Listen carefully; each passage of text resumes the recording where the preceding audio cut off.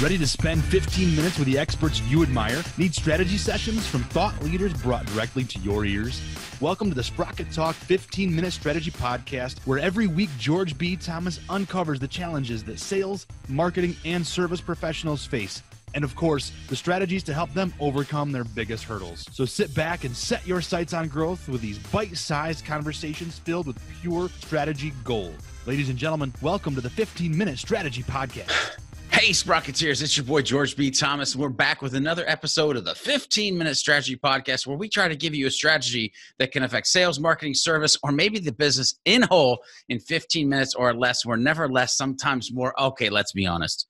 Most of the times we're more. But I'm super excited today because we have a buddy, a pal, somebody I have known for years, even before where he currently is. But Pete, before we jump into the deep end of the pool on the Strategy Podcast, why don't you let the Sprocketeers, the viewers, the listeners, know who you are, what you do, and where you do it? Pete Caputa, CEO of DataBox. We're a software company that helps organizations get all their data into one spot, set goals against it, be alerted when things happen, and more easily, in an automated way, report the results and share the results to their team, clients, or investors. So Pete, the deep end of the pool I want to dive into is I've been paying attention to the girls and boys out in the marketing, sales, service space, and they seem to be having a little bit of a problem, and that is they are really bad with their data. So as we jump in, let's talk about better behavior around your data and building processes. But to do that, what are the foundational pieces that the Sprocketeers, the viewers and listeners, need to know to carry on this conversation today? I think as a software company, you might be surprised for me to say this, but it's not about the software.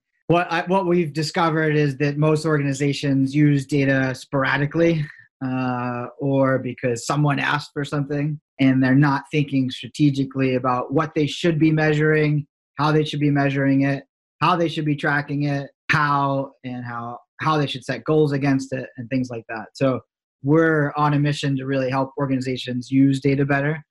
As an engineer turned marketer myself, I'm really passionate about demystifying math for business people, especially in sales, marketing, customer service, and with the front office stuff.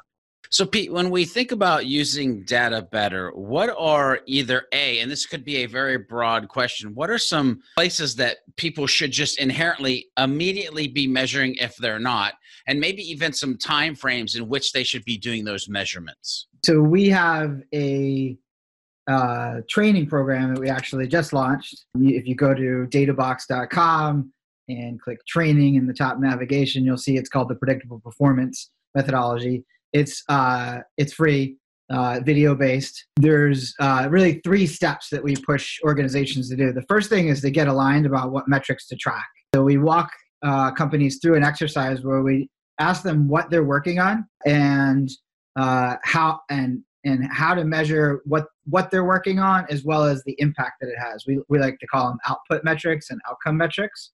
So that's kind of the first step. Second step is saying, all right, well, now that you know what your output is, say you're making a certain amount of sales calls, or you're writing a certain amount of blog posts, or you're spending a certain amount of money on Facebook ads. Those are your output metrics. Those are the things you do. And then the outcomes, of course, are things that are usually a little more important to the business, the things that you're asked to report on usually, such as how much traffic did we get, how many signups did we get, or how many leads did we get, or how many customers, or how much revenue did we get from our marketing and sales activity. And that's the first step, is really getting aligned around that. And then we're all about helping them think through how do they analyze that. So when you're analyzing your blog performance, you might want to look at things like which author has the best performing content, which topics, of course, or which posts individually have the best performance, and then why. How are they performing? Are people reading them in full? Are people converting when they read them? Are they converting to lead, converting to sale? Are your existing customers reading it? Are they coming back? Are your subscribers coming back and reading? So those are the kind of output metrics that you might want to measure, say, for example, with your content marketing, your blogging. And that's next step, is analyze. And then from there, it's adjust. And I think this is the part that most organizations don't quite get right. It's adjusting your strategy, adjusting what you do, how frequently you do it, the details about how you execute upon it. And just to stick with blogging as an example for sake of example here, you might change the topics or the keywords you're targeting.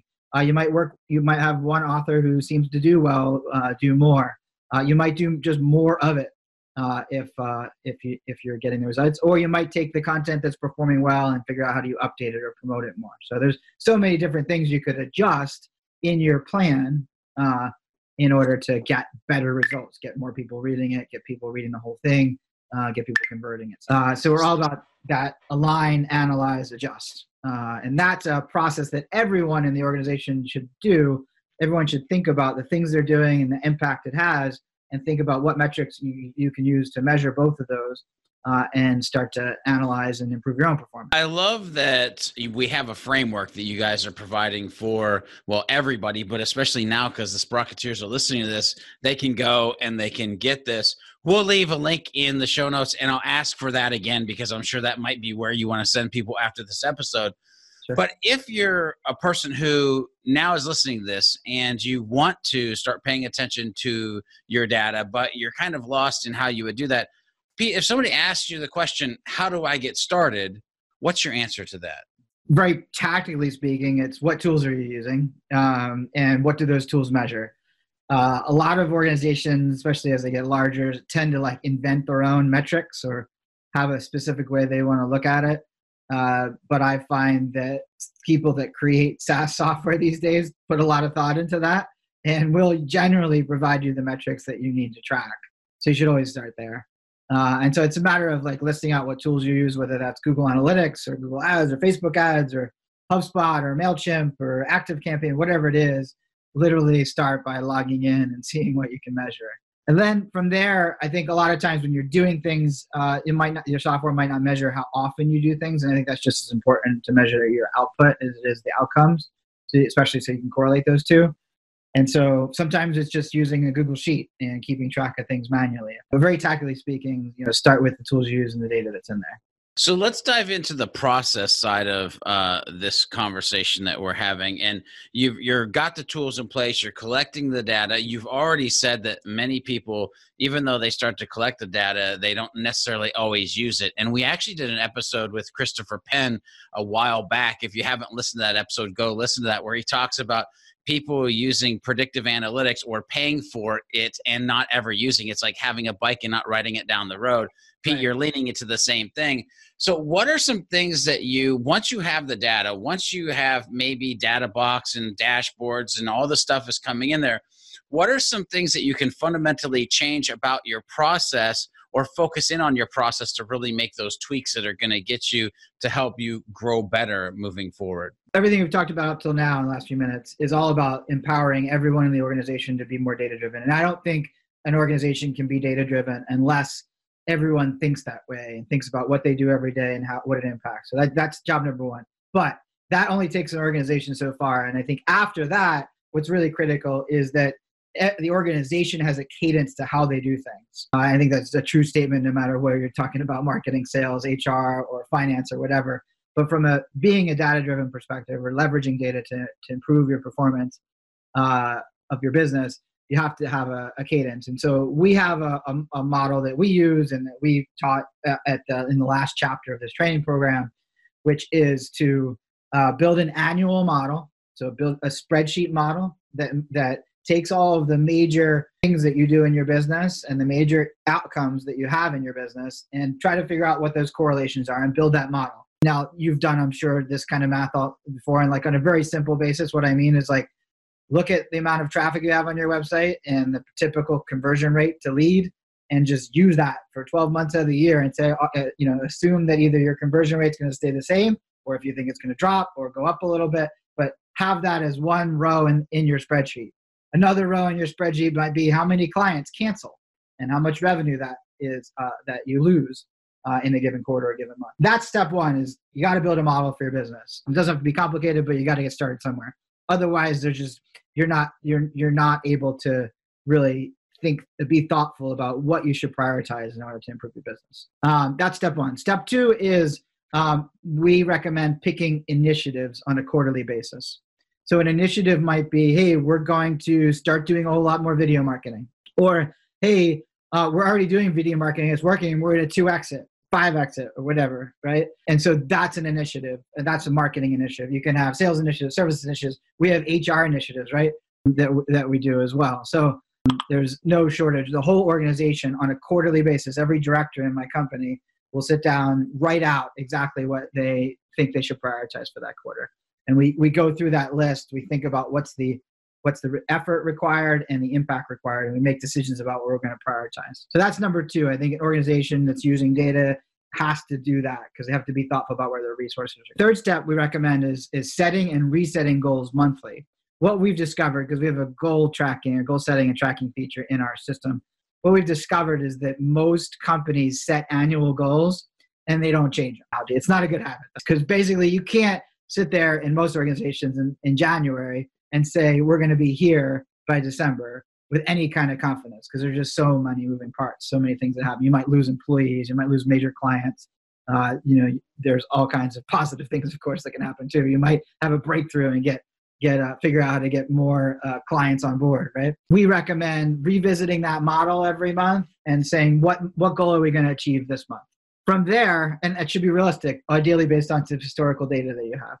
From there, we recommend having weekly plans. So in our organization, like many agile organizations, we list out what every person on the team is going to do every week. Many times for certain teams that goes into a project management system, like our product team, because there's so many interdependencies on what they're doing. For marketing, that could literally be just a quick checklist of the things that we're going to do that we usually done in the past. But every week we sit down, we talk through that, and if that's the right thing to do in order to hit the monthly goal that we set. And if it's not, we'll adapt our plan. And then finally, the last thing we do is we try to celebrate wins all the time.